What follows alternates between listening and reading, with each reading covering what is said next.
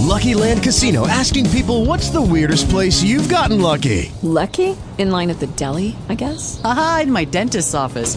More than once, actually. Do I have to say? Yes, you do. In the car before my kids' PTA meeting. Really? Yes. Excuse me, what's the weirdest place you've gotten lucky? I never win and tell. Well, there you have it. You can get lucky anywhere, playing at LuckyLandSlots.com. Play for free right now. Are you feeling lucky? No purchase necessary. Void where prohibited by law. 18 plus. Terms and conditions apply. See website for details. Talk shoes. Recorded live. Good morning, everybody. This is Andy Lopez, better known as Invisible Gardener. We're getting ready to start our show called Body and Garden with my friend Chuck Neese. He'll be getting online in a few minutes. This is show number 3. For those of you that missed number 1 and number 2, you can just go to invisiblegardener.com. Well, first of all, if you're listening to this show, you must be getting it somehow. So if you're getting this show, then you probably are already getting the podcast, or you're a member. Members get all my radio shows. But if you are listening to it, you probably could be on any of the other stations that go up there. And if you want to make sure you get the shows, you should go to invisiblegarden.com, click on radio show, scroll down, you'll see how to subscribe to Body and Garden Show. So we have different methods up there for you, whether it be iTunes or whether it be Android, or whether you use some other system to, we can do it right on your computer too. You can download it. You can get an email if you want to. But the show, that way when you get the podcast, you can see all the past shows up there. So you can listen to them. Our shows have been very interesting so far. The last show, particularly fascinating for me, because we talked about Roundup a little bit and what it does to your body and then what it does to the soil. You really should listen to that. And today we're going to be talking, who knows what we're going to be talking about. I have some ideas of what I'm going to be talking about, and we'll see what Chuck, if he wants to go down the same path, he wants to do something else. But lately I've been talking about mycelium and the consciousness of mycelium. And so I'm going to be talking about that, how mycelium works, how mycelium communicates, and more specifically how trees communicate with each other, how trees communicate with the mycelium, and how we can communicate with the trees and with the mycelium. So that should be something interesting for you. It's going to be an ongoing series because there's lots of information here. Just can't get it all done in one show. And this is done on TalkShoe, of course. So if you're on TalkShoe, you're listening to it already. You know how to subscribe, how to follow. And it's a free show, so it's available to anybody. We have it up on iTunes. We have it on the World Wide Web. Lots of ways for people to get it. Easiest way is just to go to invisiblegardener.com, click on radio show. You'll see all the other different radio shows that I'm doing up there. I run a club. People join my club for help.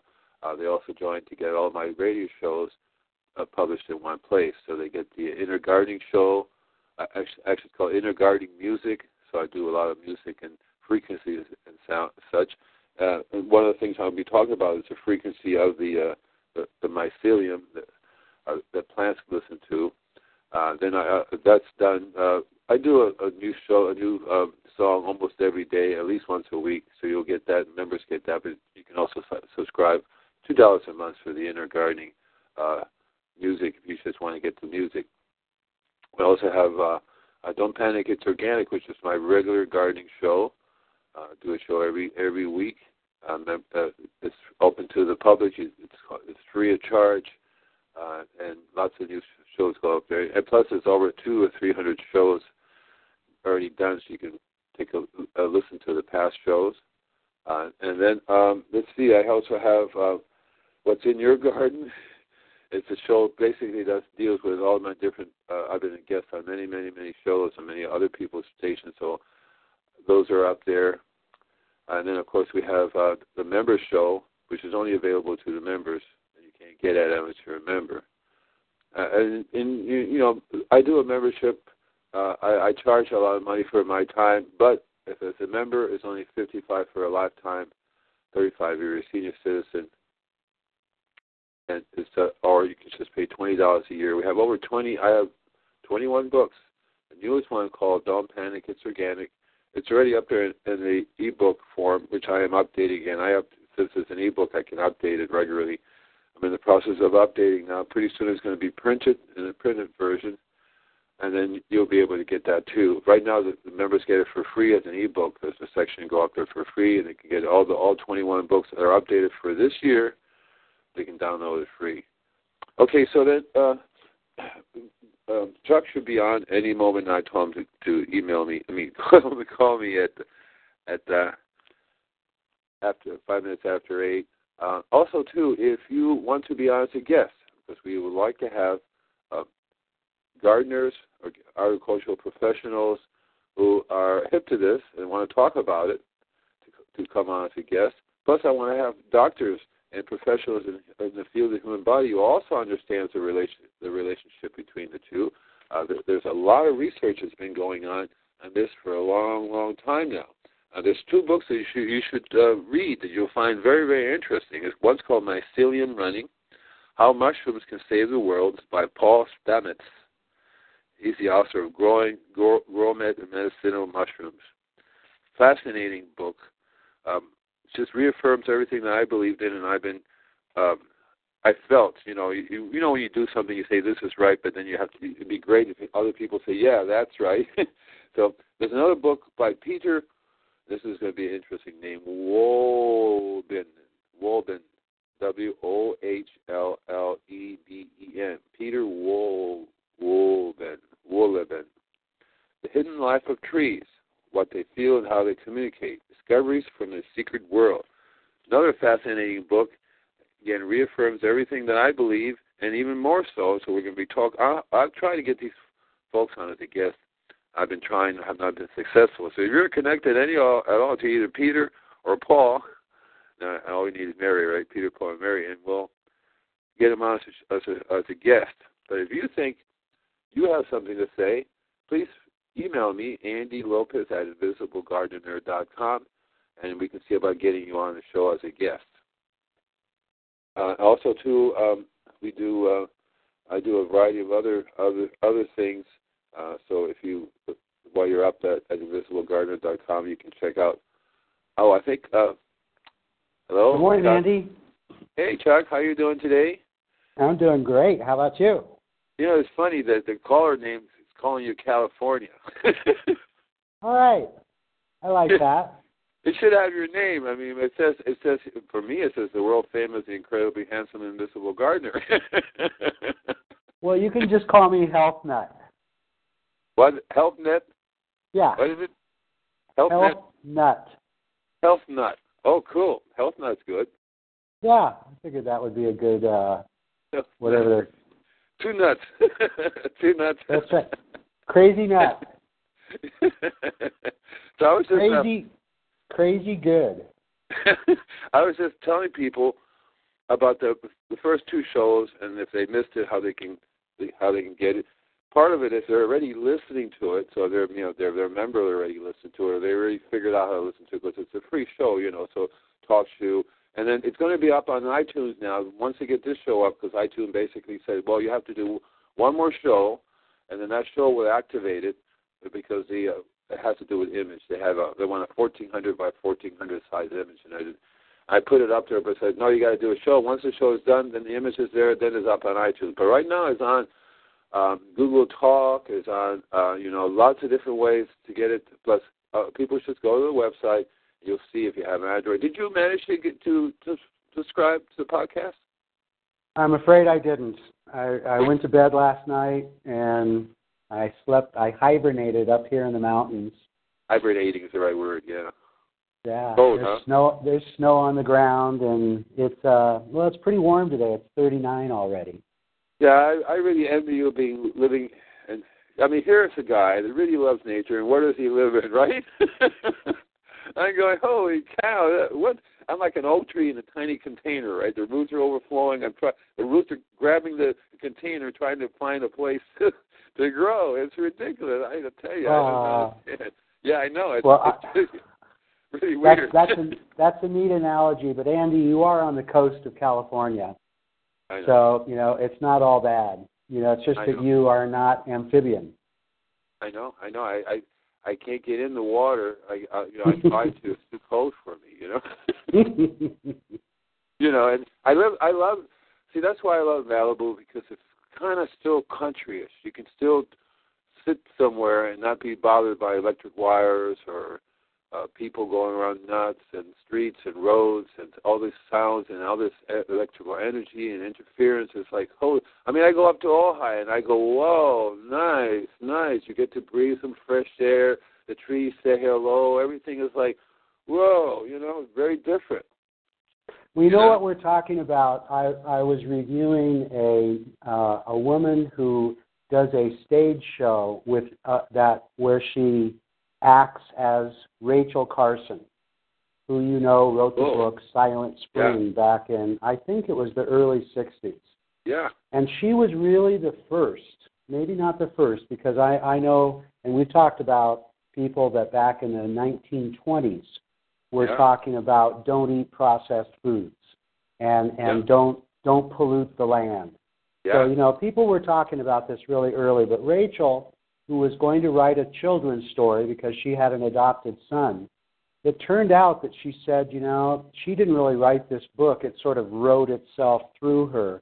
But she was talking about the massive chemicals that after the Second World War we started to use. And it was, in the 40s and the 50s, it was this age of chemistry where housewives and husbands, housewives used, that's right, they used chemicals inside their home, mostly insecticides and pesticides. And then, the men were outside, spraying the fungicides and herbicides and killing all the weeds. Yeah. But we are now facing, an environmental crisis, that is threatening, the existence of humans, as well as, all sorts of species of plants and animals and fish. All living beings are threatened by us humans. Yeah. And so it's interesting that, I think that's your main complaint about where you live right now, is that you live in an agricultural area that uses too many chemicals. Is that not true? Oh, yeah. Just the other day, I'm driving along, and this pink cloud floating across the highway, and I'm going, holy banana peels, right? What? And the worst thing you can do is roll up the window, because it's 10 times more toxic in your window, in the car. So, you see the clouds going, we'll roll up the window. No, it comes in your car. You're in there going, holy cow. The only thing you can do is roll down the window. It's better not to drive through it. If you can pull over, wait for it to go by. But if you have to drive through it, you just hold your breath and hold your breath for as long as you can. Drive as far away as you can, and then you go, holy cow, it's everywhere. It's like, wow. And it's like, that's the number one thing. What was the source? Andy, what was the source? Could you figure it out? Oh, yeah, I know the source, man. I drive right through let's see, what's the name? They sell sod.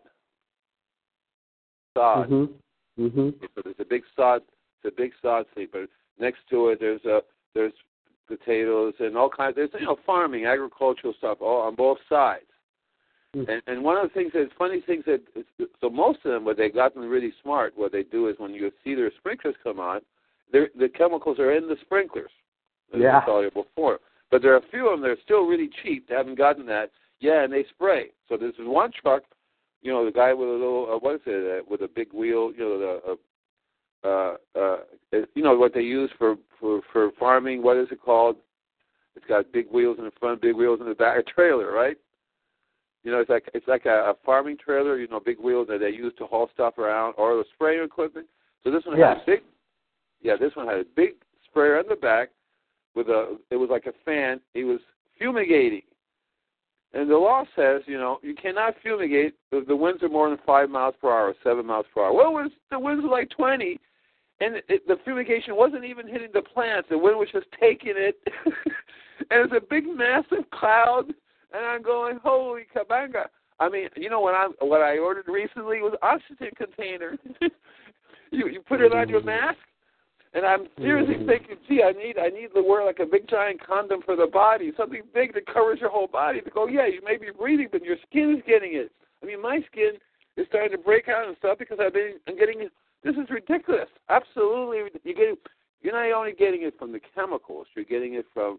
Okay, so right, I can see over here there's an electric plant. It's an old electric plant.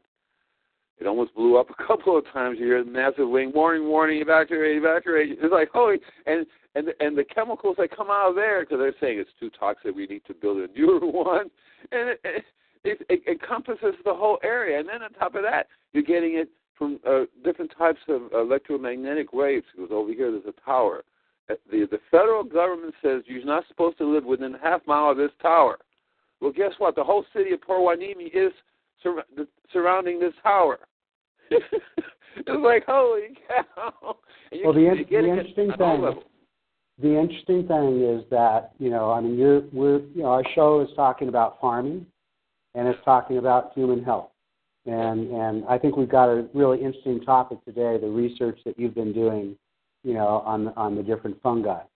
But the statistics are sad because they show that the toxicity inside the home, like you were talking about how if you roll up the windows in the car, you're actually capturing it, and it's even worse than having the windows down. That was really interesting. At first I went, what? But I get it. Makes sense. But the statistics are that our homes have a higher level of chemical toxicity than those farms. Because believe it or not, there are standards that are not oftentimes followed, but or at least there that the farmers are supposed to adhere to. But when we go into our grocery stores and our hardware stores where they sell the chemicals that we use to not only clean our houses, but to take care of pests and bugs, but the cleaning agents. People are not aware that the cleaning agents inside the home lead to a higher level of toxicity than in those farms or in many factories, that because the public, even though there's warning labels that tell them, don't exceed this use, we do. And that is something that I don't think people are really, really aware of, that if they're using Windex and 409 and the bleaches and all of these not to mention the sprays that make your house smell better, they're poisoning themselves and their families inside their homes. And the studies have repeatedly shown that there's a higher level of toxicity in the average home than there are in factories where these chemicals are being used. On top of that, you want to hear something interesting? Yeah. Okay, so we banned DDT, right? Yes. Not banned everywhere in the world. That's right. We produce it and ship it. And we buy it back. It's in the store. You can go to the store and find it. It's under a different name. It's not called DDT. What? Yeah, I didn't know that. Right. So you can go to the store and buy a product that has DDT in it because it was made in another country, which was totally legal, which was sold to another country, which was totally legal, which was then imported to us under a different name. Totally legal to change the name. Totally legal because people know DDT. Well, I'm not going to buy that DDT in the back, but you're not going to buy it if it's got a different name. And not only that, it has different names according to what part of the world you're in. It's very, very sneaky. Really extremely. Go ahead. What's really unfortunate is that we have seen over the last few decades, and since these chemicals became, so prolific in our everyday lives, that the regulations that govern their use have been set by the manufacturers of these chemicals. And so we're supposed to have, government and civic, organizations that protect us, but those civic and governmental organizations are more often than not run by and controlled by the very manufacturers and industry that is promoting that. And now, with the recent election, take a look at our Congress right now. Take a look at our elected officials. So it's going to be and the cabinet, the person that's going to head the environmental protection agency. The very same person who's been making them billions and trillions of dollars off of the chemicals, and they're going to dilute they want to get rid of the EPA. They want to get rid of all these stupid rules that tell people you can't be polluting this and doing that. It's bad for business, and it's going to happen. You know, it's going to happen. And what's interesting, Andy, is that it has always been the case.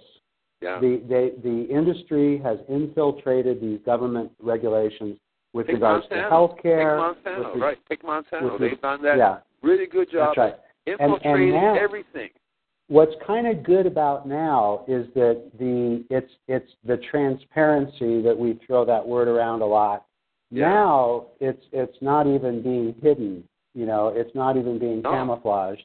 And so there is a reaction that is unprecedented to the potential dysregulation of all of these protective agencies, because now, before it was sort of like they pretended that everything was hunky-dorky.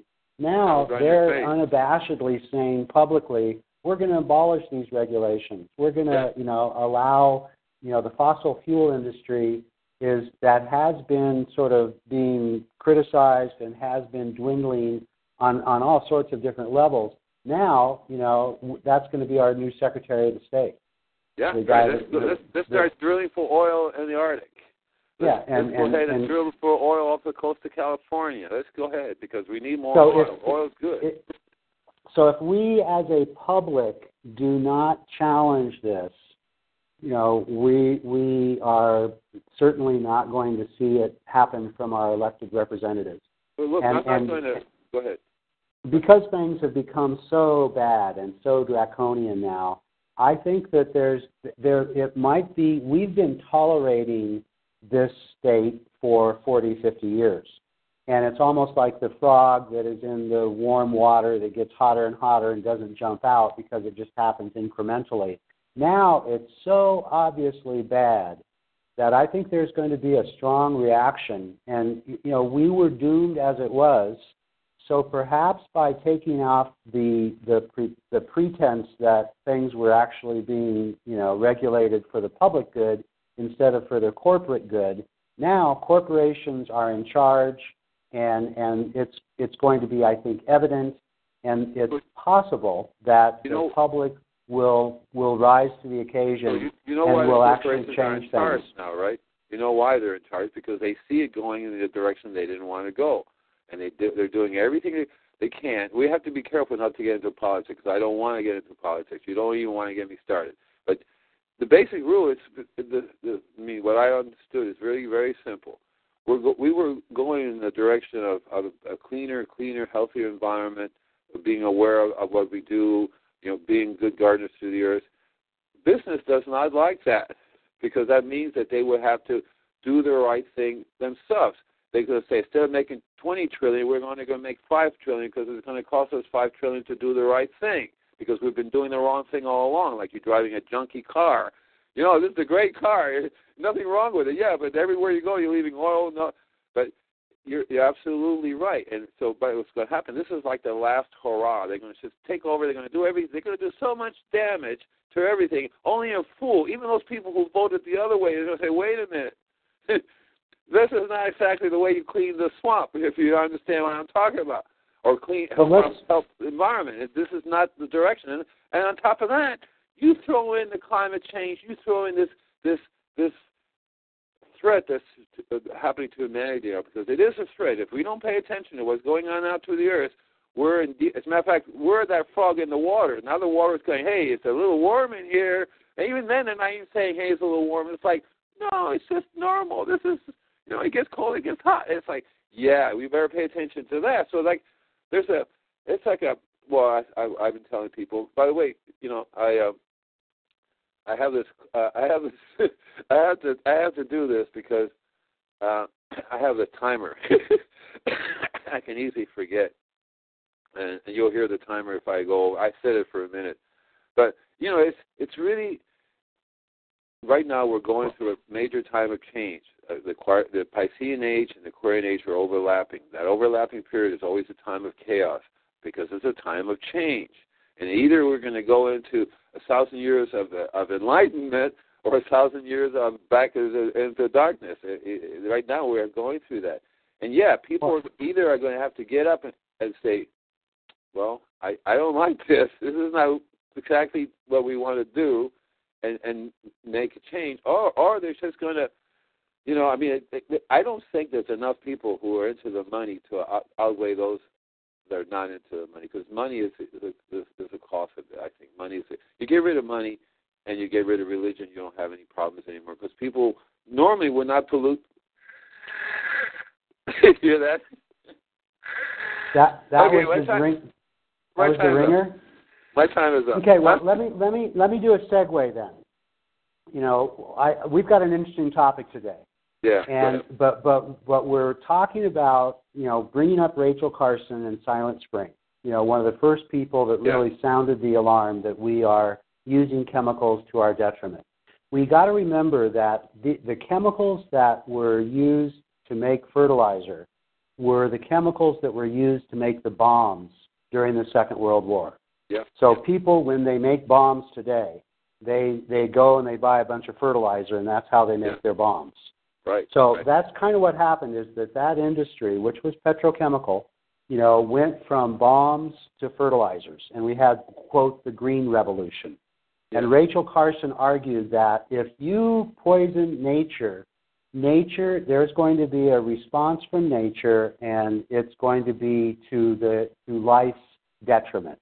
The term antibiotic, anti-life. Holy smokes.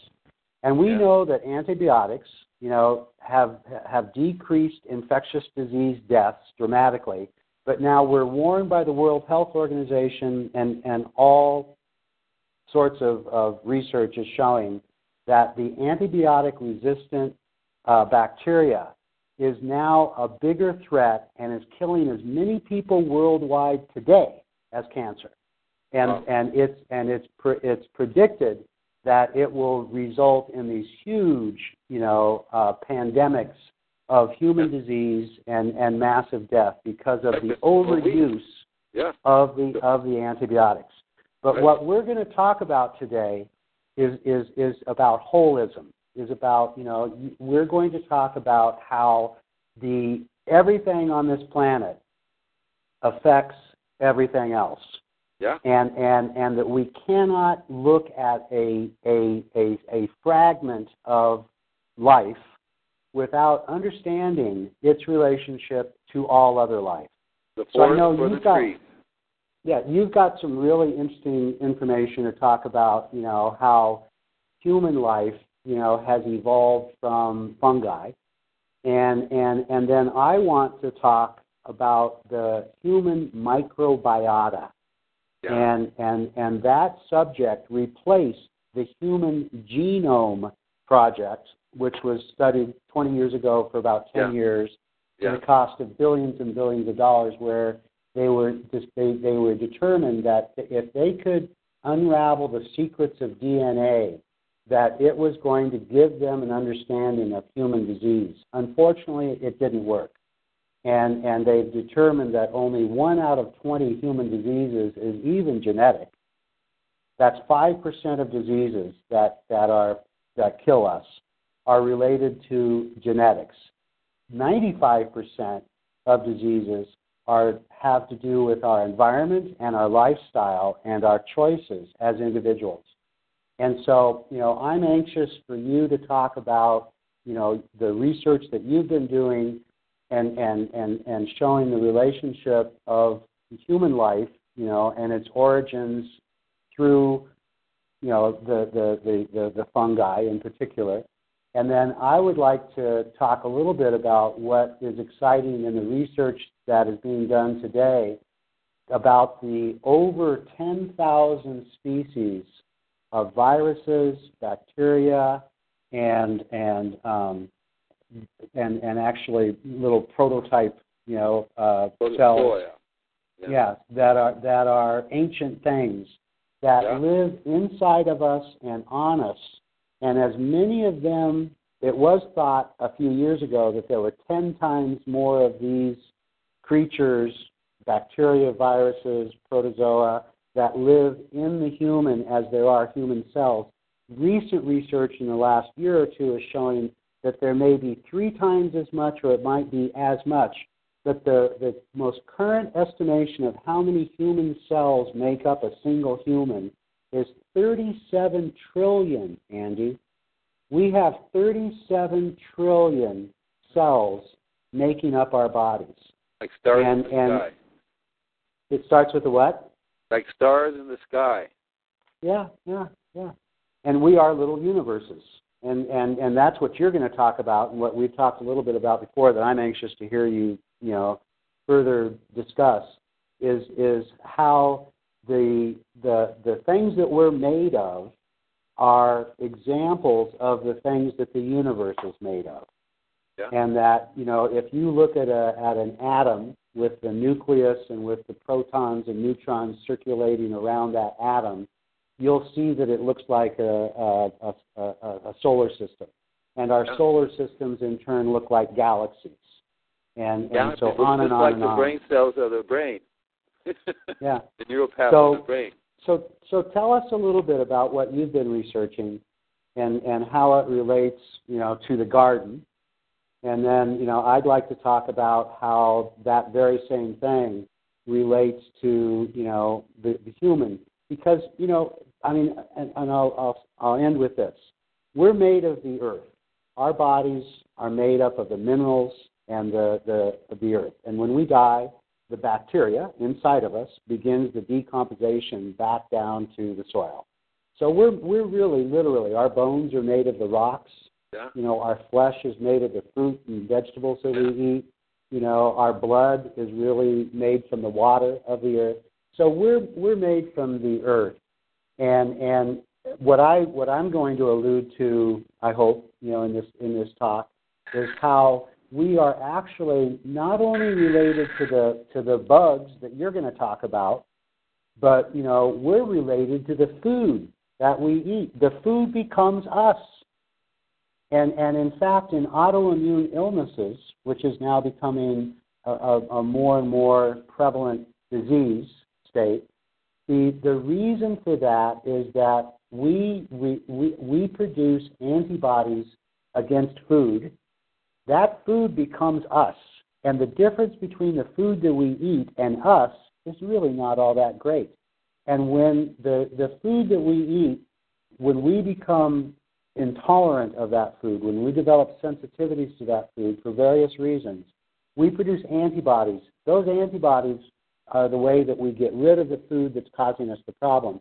But when the antibody attaches to the food, it becomes a very inflammatory type of substance. And white blood cells, the other part of the immune system, together with the antibodies, the white blood cells start to attack that food.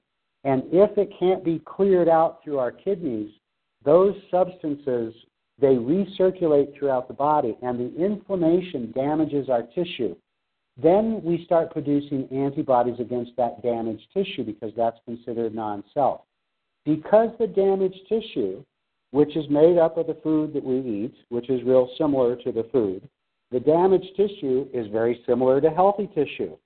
And through a process that's described by immunologists as molecular mimicry, which is a really fun thing to say, or cross-reactivity, then the immune system that's attacking that damaged tissue, it starts to attack healthy tissue.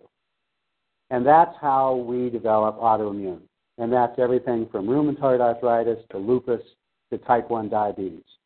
And so, the point that I was making is that we are what we eat, and what we eat is of the earth. And so what Rachel Carson warned us about, 50, 60 years ago, was that by putting these chemicals into our environment, it is degrading the life, which is then resulting in disease and death. And so this is not a pretty subject, but it is an imperative subject that we discuss. And it really has nothing to do with politics.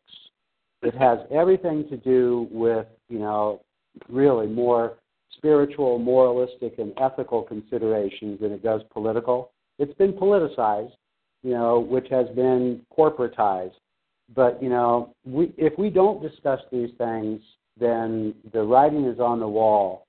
You know, we're already seeing the damage that this is reaping.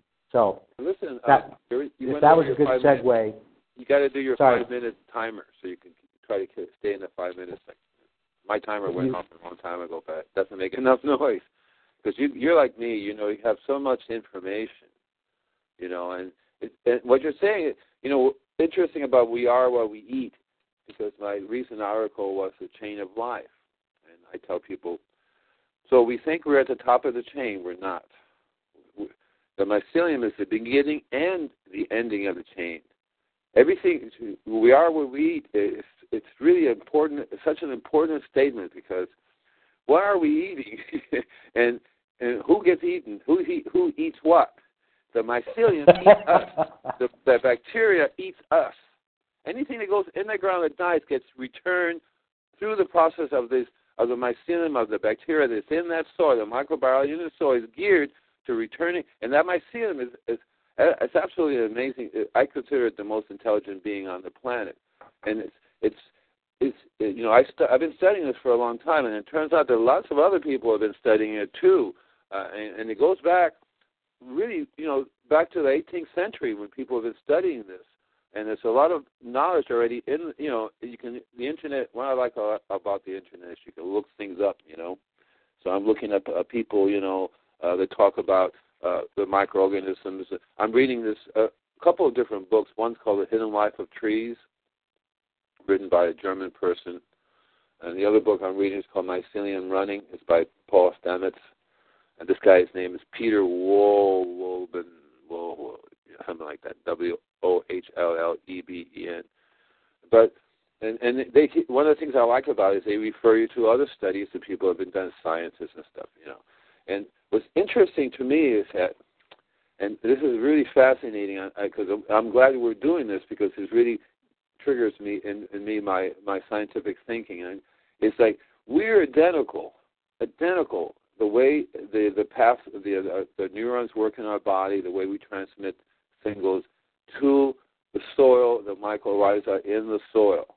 Now, mycorrhiza is one large living organism, and it's not just like here and there and parts of it. It encompasses the world. The whole idea of the Gaia consciousness, that's the mycorrhiza. Now, mycorrhiza was here hundreds of millions of years before us, and we evolved out of that. Animals evolved out of that. Our biggest difference right now is that we can actually walk around, whereas the earth, you know, the mycorrhiza walks around, but differently. It stays in the earth. But I tell people that the skin, the topsoil, is the skin of the mycorrhiza, the topsoil. And what have we been doing? Damn, we destroyed 40% of the earth's topsoil. Now let me say something real quick, and then let you get going with it. But the skin is actually the brain of the cell. Membrane. It's MEMBRANE. Yeah. It's not BRAIN. But the membrane is actually the brain of the cell. The nucleus of the cell is the gonads. It's the reproductive mechanism. But it's on the skin that all the receptors are that sense what's going on in the environment. So our skin, which is made up of this membrane, is what differentiates our 200 different types of tissue in the body and allows the heart to do its thing, the liver to do its thing, the brain to do its thing. And that, but it's the membrane of the cell that acts almost like a test tube and was able to differentiate a single cell organism into a multicellular organism, and that's how we evolved out of those single cell organisms. But when you talk about the soil being the skin of the earth, that is a real big statement and really important to understand. You bet, because it's identical. That the topsoil does exactly what the skin does. It is the brain. That encompasses. I mean, when we evolve and say, "Hey, this worked," we're going to take that and we're going to take it a little bit further and encompass it in a movable object, you know. But we're still connected to that. We still, you know, humans have gotten so far, you know, with, you know, where does food come from? You talk to a kid, oh, you go to the store and get it. Really? you know, they got so far away, and we put roads, we put things down between us and the soil. I mean, every time you put a highway, I was telling people, you know, every time you do a highway, the farmers are a really strange group. Okay, there's good farmers and bad. A bad farmer, to me, is something that's constantly destroying the soil. That's what happens when you rototill the soil. It's like tearing up your skin. That was the Dust Bowl, Andy. That was our Dust Bowl. Those mechanized tractors that started ripping up the central United States. That led to the Dust Bowl when they ripped the skin of the earth. And people, biologists say that if you walk out in the desert that looks lifeless, there's more life in the desert than there is in a forest. Yeah. And when you break the skin by walking on that tiny little crust that's kind of hard, that covers the entire desert, it's like, you know, cutting your skin and allowing then infections and different diseases to promulgate. Exactly right. And so I for a long time I was telling people, and you know, when I talk, I talk from experience, and my experience has taught me, well, you stick your hand in fire, it burns. Therefore, that must be a common law that anybody in the world sticks their hand in fire, they'll get burned. That should be understood. I don't need to do research on that, you know. So for me, when I experience something, I say, this is a basic law. And so on the topsoil, it's, like you said, it's census. When you walk on the soil, guess what? The mycelium knows you're there. The trees know you're there. The animals, the insect, everybody, because it's census. It sends out the information to everybody. It's interesting about the mycelium, and I was telling people, I've been telling that for years, and only recently have I been running across other people who are scientists and have not only say that, but they prove it through various different research and various different things and studies, and you can read the study, you can see how the person I got to that conclusion. Well, I didn't have the benefit of going to a lab and doing it. I had the benefit of actually studying the real lab. And I always wondered why one tree affected another tree. How it turns out they did. They not only the mycelium heals everybody, feeds everybody. I've been telling people for centuries. Okay, minerals. That's the key to your health. You lack in minerals, you're going to get one disease or another. It's the same thing with humans and bugs, animals, whatever. Minerals. And guess what? It's the number one source of minerals on the planet for all living things. The mycelium, the fungi, the mushrooms. Well, they digest the rocks. They take the insoluble rock and its bacteria and fungi associated with the roots that are able to digest that rock, and then that rock becomes ionic and able to be assimilated into a living organism. The rust that is rusting the Titanic 2 miles below the Atlantic Ocean, that rust is bacteria. And that bacteria is breaking down the iron in the Titanic. Yeah, let me read this. And then, Andy, point out what happens when you use a chemical fertilizer to that bacteria. Kill it. In the soil. Yeah, you kill it. You kill it. So can that plant or the worms that the chemicals kill that digest the rock and make it into something that living chemicals kill the mycelium. Chemicals kill the natural bacteria, just like the chemicals kill the natural bacteria in our body. Let me read this to you, okay? I think you'll find it interesting. Oxalic acid and calcium oxalate. These are crystals of oxalic acids are formed by the mycelia of many fungi. Oxalic acid mineralizes rock by combining calcium with many other minerals to form oxalate, O-X-A-L-A-T, oxalates. Oxalate, correct. Right. In this case, it forms calcium oxalate. Calcium oxalate sequesters 2 carbon dioxide molecules. These carbon-rich mushroom mycelia unfold into complex food webs, crumbling rocks, eating minerals, creating dynamic soil that support diverse populations of organisms. And that's the key right there. And I was telling people, I always tell people bricks. So you know what bricks is, right? The bricks level of a plant, right? Well, I do, but you might explain it to the listeners. I've been explaining to them for centuries now. If they don't get it by now, unless they're brand. Yeah, I mean, I get stuff all the time. What's brick? I said, dude, have you not been listening to me for the last 30 years? No, I just showed up. Okay, well, bricks was invented by a scientist who's also a cook. You know, when you go shopping, you tend to nibble on things to see how sweet it is, right? So a lot of people do the what is it, the pendulum to see, right, or whatever. And I used to go. My mom used to go to the store, and the guy would cut a little piece here, chew on this, and she'd go, "Oh, that's delicious." And it's built into our system. You do not eat something bitter. You eat it if it's sweet. If it's bitter, you spit it out. You know what I mean? So this guy said, "Well, so he invented a refractometer, so you can look through it, and it gives you the sugar level of whatever you're eating." They use. And how does that indicate the health of what you're eating? Okay, so I was going to say that. So they use that for beer and for wine, for sugar levels. But I ran across, when I did my show, I was talking about minerals, more minerals. So this guy who invented is Leica. You know Leica, the camera company, Leica? Yes. So they also make refractometers, $10,000 refractometer. I'm looking at mine right now. He gave it to me. He says, what you're talking about is a Brix level of plants. I said, what's that? This was like in 1970. They said, well, that's a measurement of sugar in plants. And the higher the sugar, the healthier the plant. We don't know why, but the healthier, I guess there's more sucrose and more photosynthesis and all that stuff. I said, cool. So he gave me this $10,000 refractometer, which I started using on plants. Not just plants, but I'm nuts. I use it on the lawn. I use it on the roses.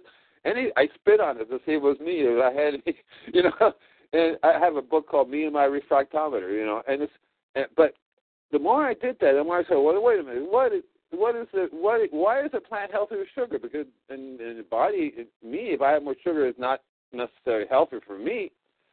So through my experiences of doing this, and it's interesting the way I came about it, but it's a long story. But basically, I realized that the higher the sugar level, what it's really referring to is the higher the mineral levels, the more complex varieties of minerals. That's exactly what it's referring to. And it turns out that insects and all these creatures, everything's all tied in together. It's really super amazing. And then when I studied more about the fungi, and what do? They break down the minerals and make it in a simulatable form. It's like, what the stomach does. It breaks it down so we can digest it and use it. It's no good to eat it if you can't use it. And so the Brix level is actually the higher the Brix, the more minerals you have. Now, if you look at a refractometer, and you can actually learn to say, well, gee, there's only one mineral or two minerals in there, because it'll show you. It depends, because it's called the fuzzy line rule. Because the more I read about it, the more I find other people find out the same thing, except that they may not have concluded that, but basically they say the same thing. They say, look, the higher the sugar, the higher the more minerals. And if you look at a refractometer, if it's a real sharp line, yes, very few minerals, maybe one calcium or maybe iron. But if it's fuzzy, that means it's a combination of minerals. It's the same, and I was at the same time studying the universe, and scientists would say, you can tell the minerals by the color of the light, the frequency of the light. Now, and what I want to bring up is that's called spectrometry. Yeah, right. And industries and scientists use spectrography, which then determines what the elements are. Yeah. And so colors, what determines a color is mineral. Yeah. So we know that the red earth has iron in it. Right. We know that, the chlorophyll, is green, which is manganese. So different, and so all of the dyes, all of the colors, what determines their color is the minerals that they're made from. So you go from refractometry up to spectrography, which are these $1 million machines, and you can then decide, and determine exactly what it is. So again, we're made of the earth, and in the human, what is the biggest repository of mineral? The bone. Yeah. And if you have osteoporosis, demineralization of the bone, why do you suppose that is? You're not getting your minerals. So what happens? You can digest and use them. So what the body does, because see, the body never makes a mistake. plants, in the world, it all goes towards homeostasis, towards balance.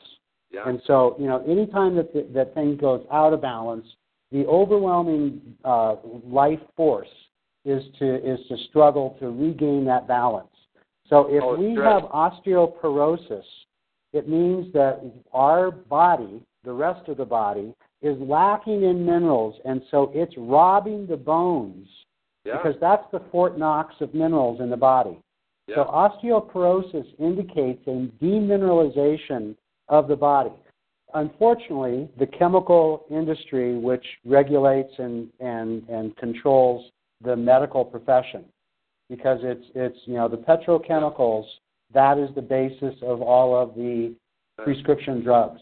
Yeah. And the prescription drugs is what is taught to medical doctors in medical school. So they're not academians. They're not scholars. They're basically being trained by the drug companies to prescribe these pharmaceuticals. That's like what farmers. Modern day doctors. Yeah, like UC Davis teaches and all the dirt and furt classes in colleges, promote chemicals. Yeah, you have to understand the disease so that you can prescribe a specific chemical to deal with it. Forget how you got there in the first place, right? And so Fosamax is what is prescribed to help people with osteopenia, and what is that? It's a demineralization of the bone. It's a thinning of the bone. So they give Fosamax. Yeah, what is Fosamax? It's a drug that kills. There's in the bone. There are cells that make the bone, and then there are cells which are called osteoclasts or blasts, and then there are osteoclasts, which are the cells that break down the bone. Well, Fosamax effect is to kill the cells that normally break down the bone. And so that's the clever way, really not, that the drug industry works to deal with, osteoporosis, is that they kill the cells in the bone that normally break it down. Well, it turns out it's not such a great idea because those bones become brittle because the normal architecture of the bones is interfered with Fosamax. And so if you look at the actual results of taking that Fosamax and its ability to decrease fractures when old people fall, it's about zero. Yeah. So all the drugs that are given for osteoporosis actually don't work. Any more than the drugs that are given to control high cholesterol, which is the number one drug used by the drug industry. It's its biggest profit maker. The research that's been done since those statins have been used over the last 30 years proves that they don't work. And the way, guess how a statin works? It kills the cells in your liver that makes cholesterol. Now, isn't that clever? That's clever. I mean, we're a natural process we're going to destroy, and this is how we're going to lower your cholesterol. Well, it turns out that if you look at an analysis of the results of that, statins only help 1% of people to avoid heart attacks, and they have tripled the rate of heart failure. Right, it causes all the problems, right. Yeah, by lowering cholesterol. Cholesterol is used by your cell membrane, the skin of the cell. And if you don't have enough cholesterol, same thing with farmers. They destroy the soil in order to try to grow more. This lady came up to me the other day. She said, "You cannot feed the world organically. You have to do it chemically." And I said, Who are you talking to there, lady? You have any experience at all what you're talking about? Because, and that's just a ploy for chemical people to sell more chemicals. And it just destroys. How can you? It's like what you were talking about when you kill the cells. It's like there's a fire in the kitchen. Okay, let's burn the rest of the house down so we can prevent the fire from spreading. That's very clever. Good analogy. Very I like clever. that one. That's clever. Prevention. That's prevention. Just destroy the rest of the house so it doesn't get destroyed by the fire. Right. And that's good analogy. Stupid. It's the Never same heard thing that we're one doing before. with the mycelium in the soil, the chemical fertilizers, destroy this.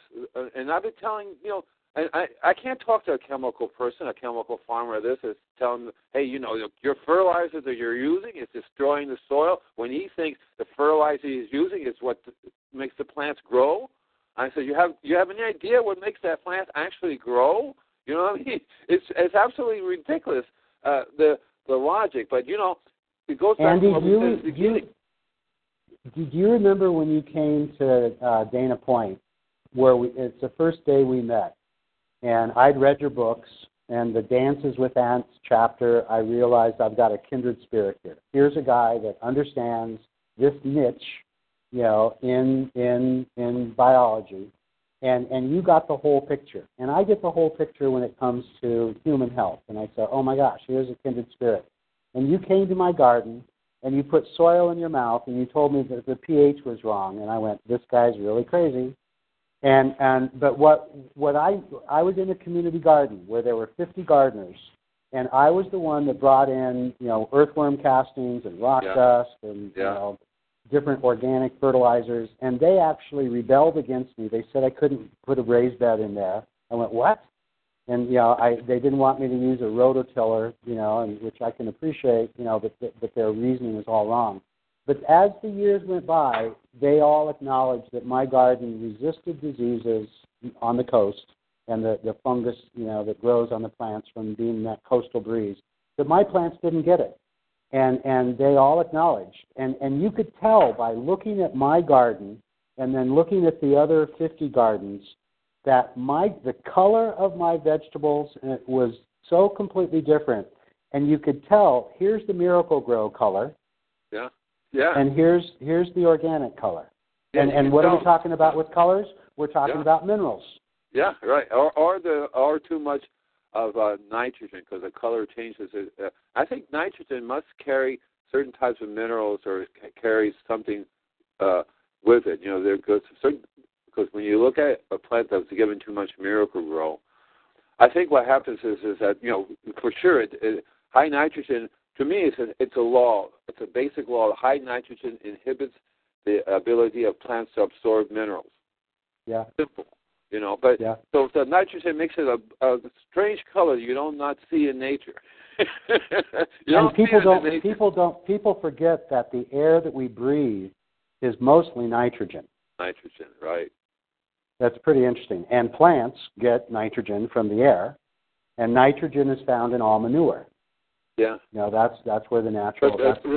The difference in so my first day at the University of Florida, very first day, the teacher pointed at me and said, so I hear you're good at growing and you do it organically. Do you realize that there's no difference between organic nitrogen and chemical nitrogen? And I said, oh boy, are we going to have fun in this class? First day. Singled you out. I told the teacher, excuse me, I don't wish to interrupt your class. You picked me. Are you serious? You want to get into this? Because it's going to interrupt your class. And it sure did. He fought me all the way for that whole year. I got an A on it, by the way. He could not. I got a laugh because being an organic human, and I'm not talking race here, but you were a different color. Just like the plants that we're talking about, you can tell a chemicalized plant versus a non-chemicalized plant. Yeah, you can tell a chemicalized human. Yeah, exactly right. And and you show me a healthy human that's taking a bunch of prescription drugs, and also I've got a bridge that I want to sell you, that goes across the Atlantic. I want to tell you one more thing that's interesting too. So, as you know, I'm just getting over having a sinus infection, and to your help, I've learned how to, with food allergy, to eat a little better. I'm having a little bit of a problem settling down to the right diet because the more fat and protein I need to be able to. I don't digest really well protein, so my body's learning how to do that. So I have to slow it down a little bit so that the body doesn't get overrun. I'm getting more mucus and stuff, so I'm cleaning myself out. Fortunately, I understand how to get. I'm surrounded by toxins. There's just toxins all over the place. But anyway, one of the things that happened is that I was at the store, and I stopped. The guy says, "You're not drinking any of our natural juices anymore." And I said, "Well, it's because the sugar content's a little high for me, And so I was talking to him, and he said, well, why don't you try this probiotic? And I said, what is it? He said, this is a company that's taking microbes from the soil and putting them into a probiotic, and this is what you're taking. Those are called soil-based organisms, and actually they are not the best, Andy.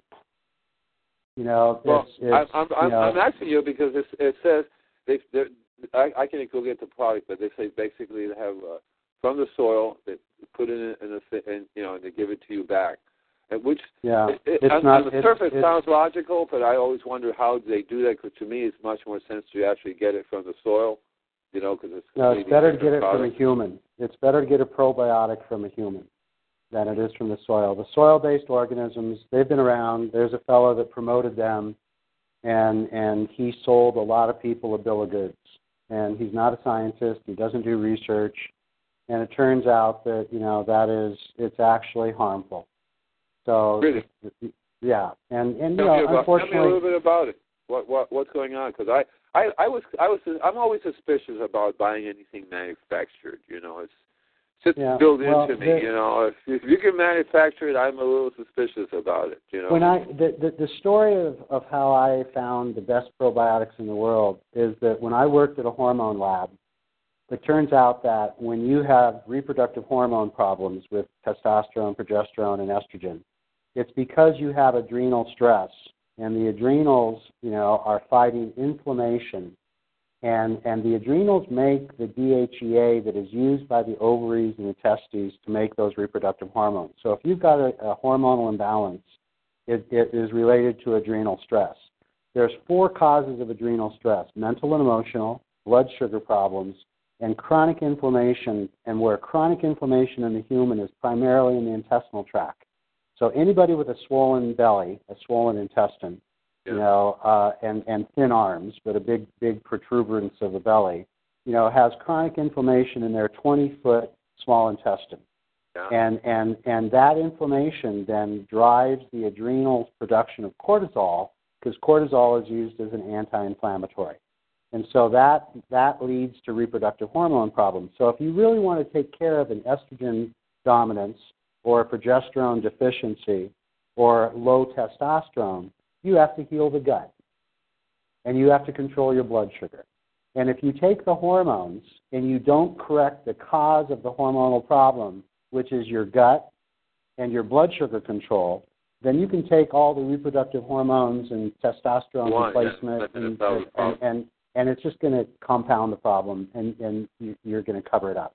There's no quick fix. I learned from experience the law of cause and effect. And men like to deal with the effect a lot, but they ignore the cause. And that does the same thing with plants. So like you're talking about your stomach, well, if the soil is having a problem, you can't go with the effect and deal with the effect. That's what chemicals are, that's what pesticides are. They deal with the effect. They do not even come near to the cause. The cause is actually the microbial life is dying there. It doesn't grow there. Won't survive there. And so if it's not there, then the big function of the system is missing. And no matter what you do, it's not going to work because that's not working right. The system is not working. Yeah, so in health, a woman that has hormonal imbalance that takes hormones has not really gotten to the root cause. So I worked with an immunologist in Beverly Hills that has had the biggest immunological laboratory in the world, and had was an adjunct professor at UCLA for 30 years, has 25 patents, an absolutely brilliant man. Ari Vojani is his name. And we could probably get Ari to come onto our show and talk with us. I mean, he's a brilliant, incredibly wonderful guy. But what he taught me, and he invented a test called the mucosal barrier function test. And it looked at gut function, and it identified 3 aerobic bacteria, 3 anaerobic bacteria, 3 different species of yeast, and 5 dietary proteins. And then we looked at 3 different antibodies to each of those substances. And it led to my identifying through stool tests different pathogens, like E. coli or Clostridium difficile or, Blastocystis hominis or Helicobacter pylori, which is the bacteria that causes ulcers. So I would have a client over in Massachusetts, and I would do a stool test, and I would find, Blastocystis hominis. And at the time, I'd been trained by a doctor that said that you really need to use these prescription antibiotics if you've got these bad bugs in the gut. So I would tell the person in Massachusetts, take this lab and go to your medical doctor and get a prescription for this particular drug. Well, those doctors didn't take a fancy to having a patient bring a lab work to them and say, you got to get this antibiotic. And the doctor would say, well, do you have any symptoms? And the patient would say, well, not really bad. He says, well, I can't give you an antibiotic, and if you don't have any symptoms, they'll take away my license. And besides, what lab is this that you're using? And we'll run a lab here with our hospital. Well, more often than not, labs are not accurate when it comes to stool testing, and they wouldn't find a bug. So I was in this pickle where I had a patient in Massachusetts, and I'm living in California, and they had this bad bug that they couldn't get anything to deal with it. So I went on the internet, and I started researching. And I found a man in England that had developed a line of probiotics, and he had been a Pfizer doctor working in animal husbandry because the chemicals that they use in animals, in cows and sheep, lead to diarrhea. The diet that they give the cows and the sheep is wrong. They use massive amounts of antibiotics. So these poor animals have really chronic digestive problems. And so he then started a company about 20, 30 years ago in England, and he pulled away 6 PhD doctors that had been working for Pfizer to develop antibiotics. And he said, look, let's do our research apart from the chemical industry, and let's research the 100 herbs that are out there that are used around the world to take care of parasites. And let's see which ones really work. And so these Pfizer doctors did the same research on those herbs that they've been using in chemicals, and they found 6. Out of the 100, there were 6 that actually worked. And they concentrated those herbs in the same way that they would concentrate a chemical so that it would kill all the bugs in a petri dish. So these are herbal alternatives to antibiotics. They're the best in the world. Cool. And you go to a health food store and you'll find all these different herbs. Many of them don't work because they've been used in folklore for thousands of years. Doesn't necessarily make them good. Well, Are you going to tell us what it is, or do I have to figure it out? No, garlic is one of the best. And garlic was used on the battlefield when there were wounds by ancient soldiers thousands of years ago, and you pack the wound with garlic and you don't get an infection. Wormwood is great. Oregano oil is one that really, really works. Cinnamon is also a very, very effective antimicrobial. And in the right concentrations, the bacteria cannot develop resistance to those natural herbs. Whereas now everybody's telling us that antibiotics are not even going to work anymore at all pretty soon. And they're already not working. And bacteria has developed resistance to them all, primarily because they use too much of the antibiotics in the animal husbandry. And we have all, when we eat the beef and the chicken and the fish that have antibiotics in it, it's making our bodies, not able to kill the bugs that normally we could. And the bugs have become resistant to these antibiotics because they've morphed. The genes in a little tiny cell can change really quickly.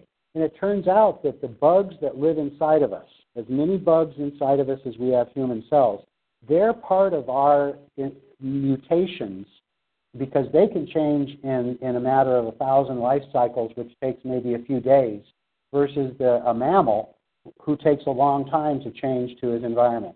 So what helps us mammals evolve and morph is the bugs that live within us. But then Nigel Plummer, who is this PhD that has this company in England, and he makes more vitamins and minerals than any other manufacturer in Europe, but he isolated from a human the probiotics, and he did it from the saliva and from the vagina.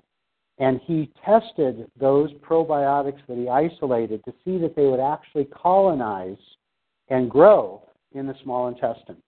And he tells me, and I've become friends with him, and I listen to his lectures on the microbiota, what we were talking about earlier today, all these bugs in the gut. He's one of the world's leading authorities on this.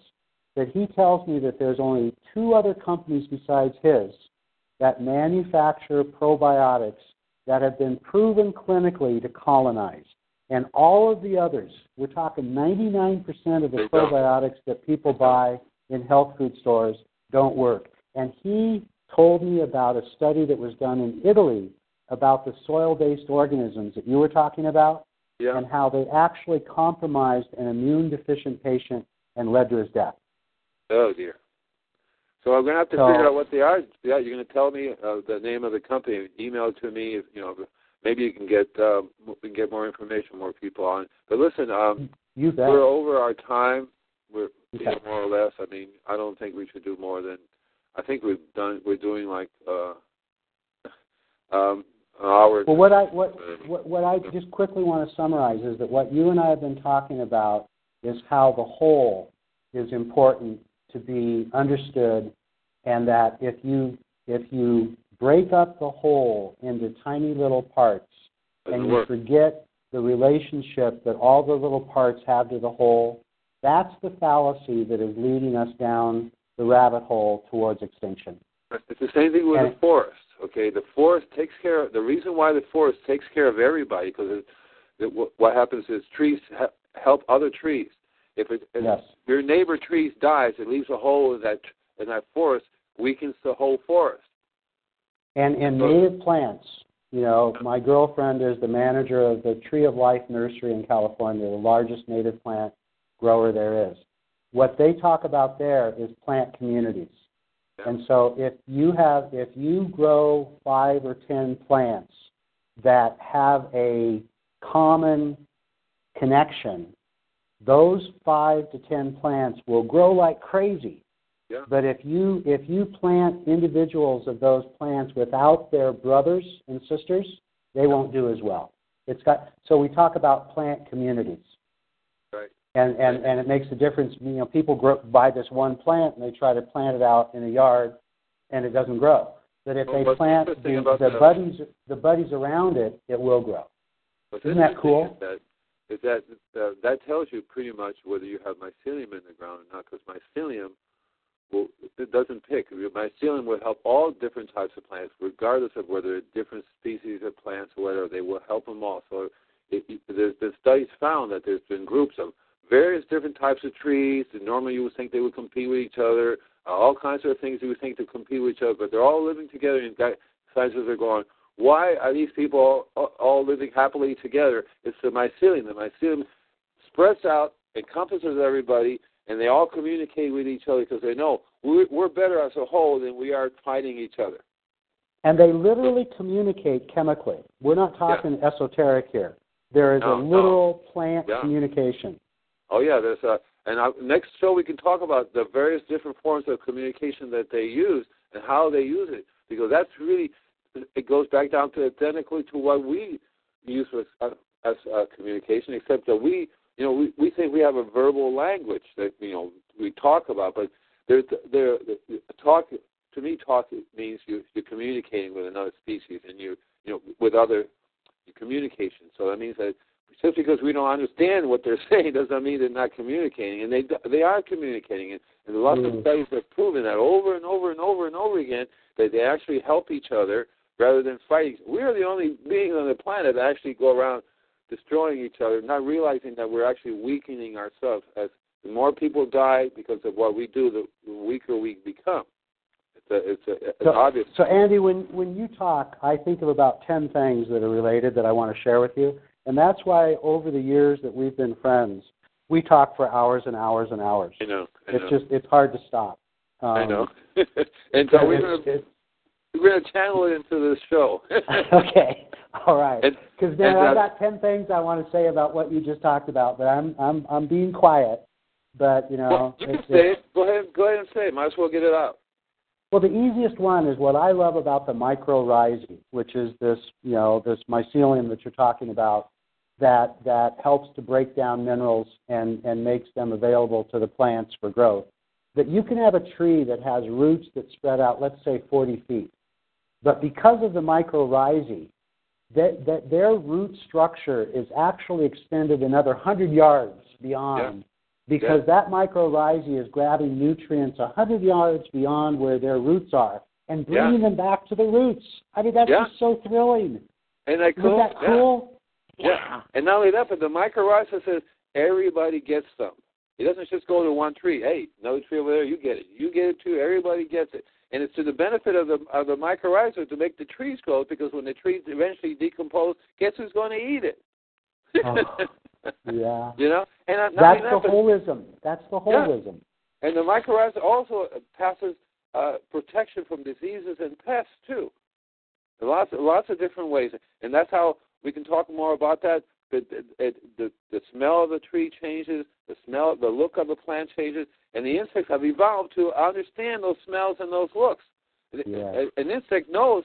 I mean, when a plant it's minerally rich and it's not food for it, because it changes the carbohydrates. It's complex carbohydrates and simple carbohydrates. And the bugs that we're talking about that live inside the human know the same thing.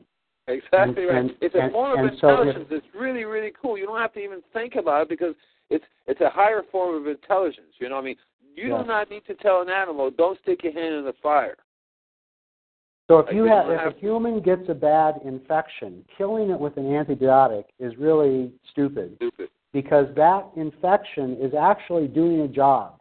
It's balancing the human. It means that there's a problem, but the infection is not the problem. It's the solution. Right. And then we kill the infection, and then the problem manifests itself in some other disease. So it's insane. It's identical with how we're dealing with plants and stuff. We're going about it all wrong. And that only means it's getting worse.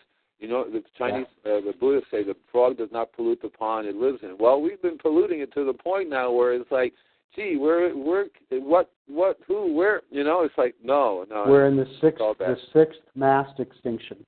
Yeah. And animals and plants are dying at 100 or more times faster than ever before in millions and millions of years. You know, I mean, we are accelerating it to a point where we are on the brink of, you know, human collapse. And very few people. Because one of the reasons it's going to collapse, because we have screwed up with the environment so much now that you talk about people saying, well, CO2 is really bad. Well, methane is even 10 times worse. It's 40 times worse. And that's what the world is now spewing out methane like it never has before. It's as if it has a disease, and it's trying to fix itself. That's why I think it is. And guess what the disease is? Humans. Oh, gosh. Andy, I love you. I love you too, brother. It's fun to Take care talk. now, okay? We'll see you everybody next week. Okay, bye now. Bye now.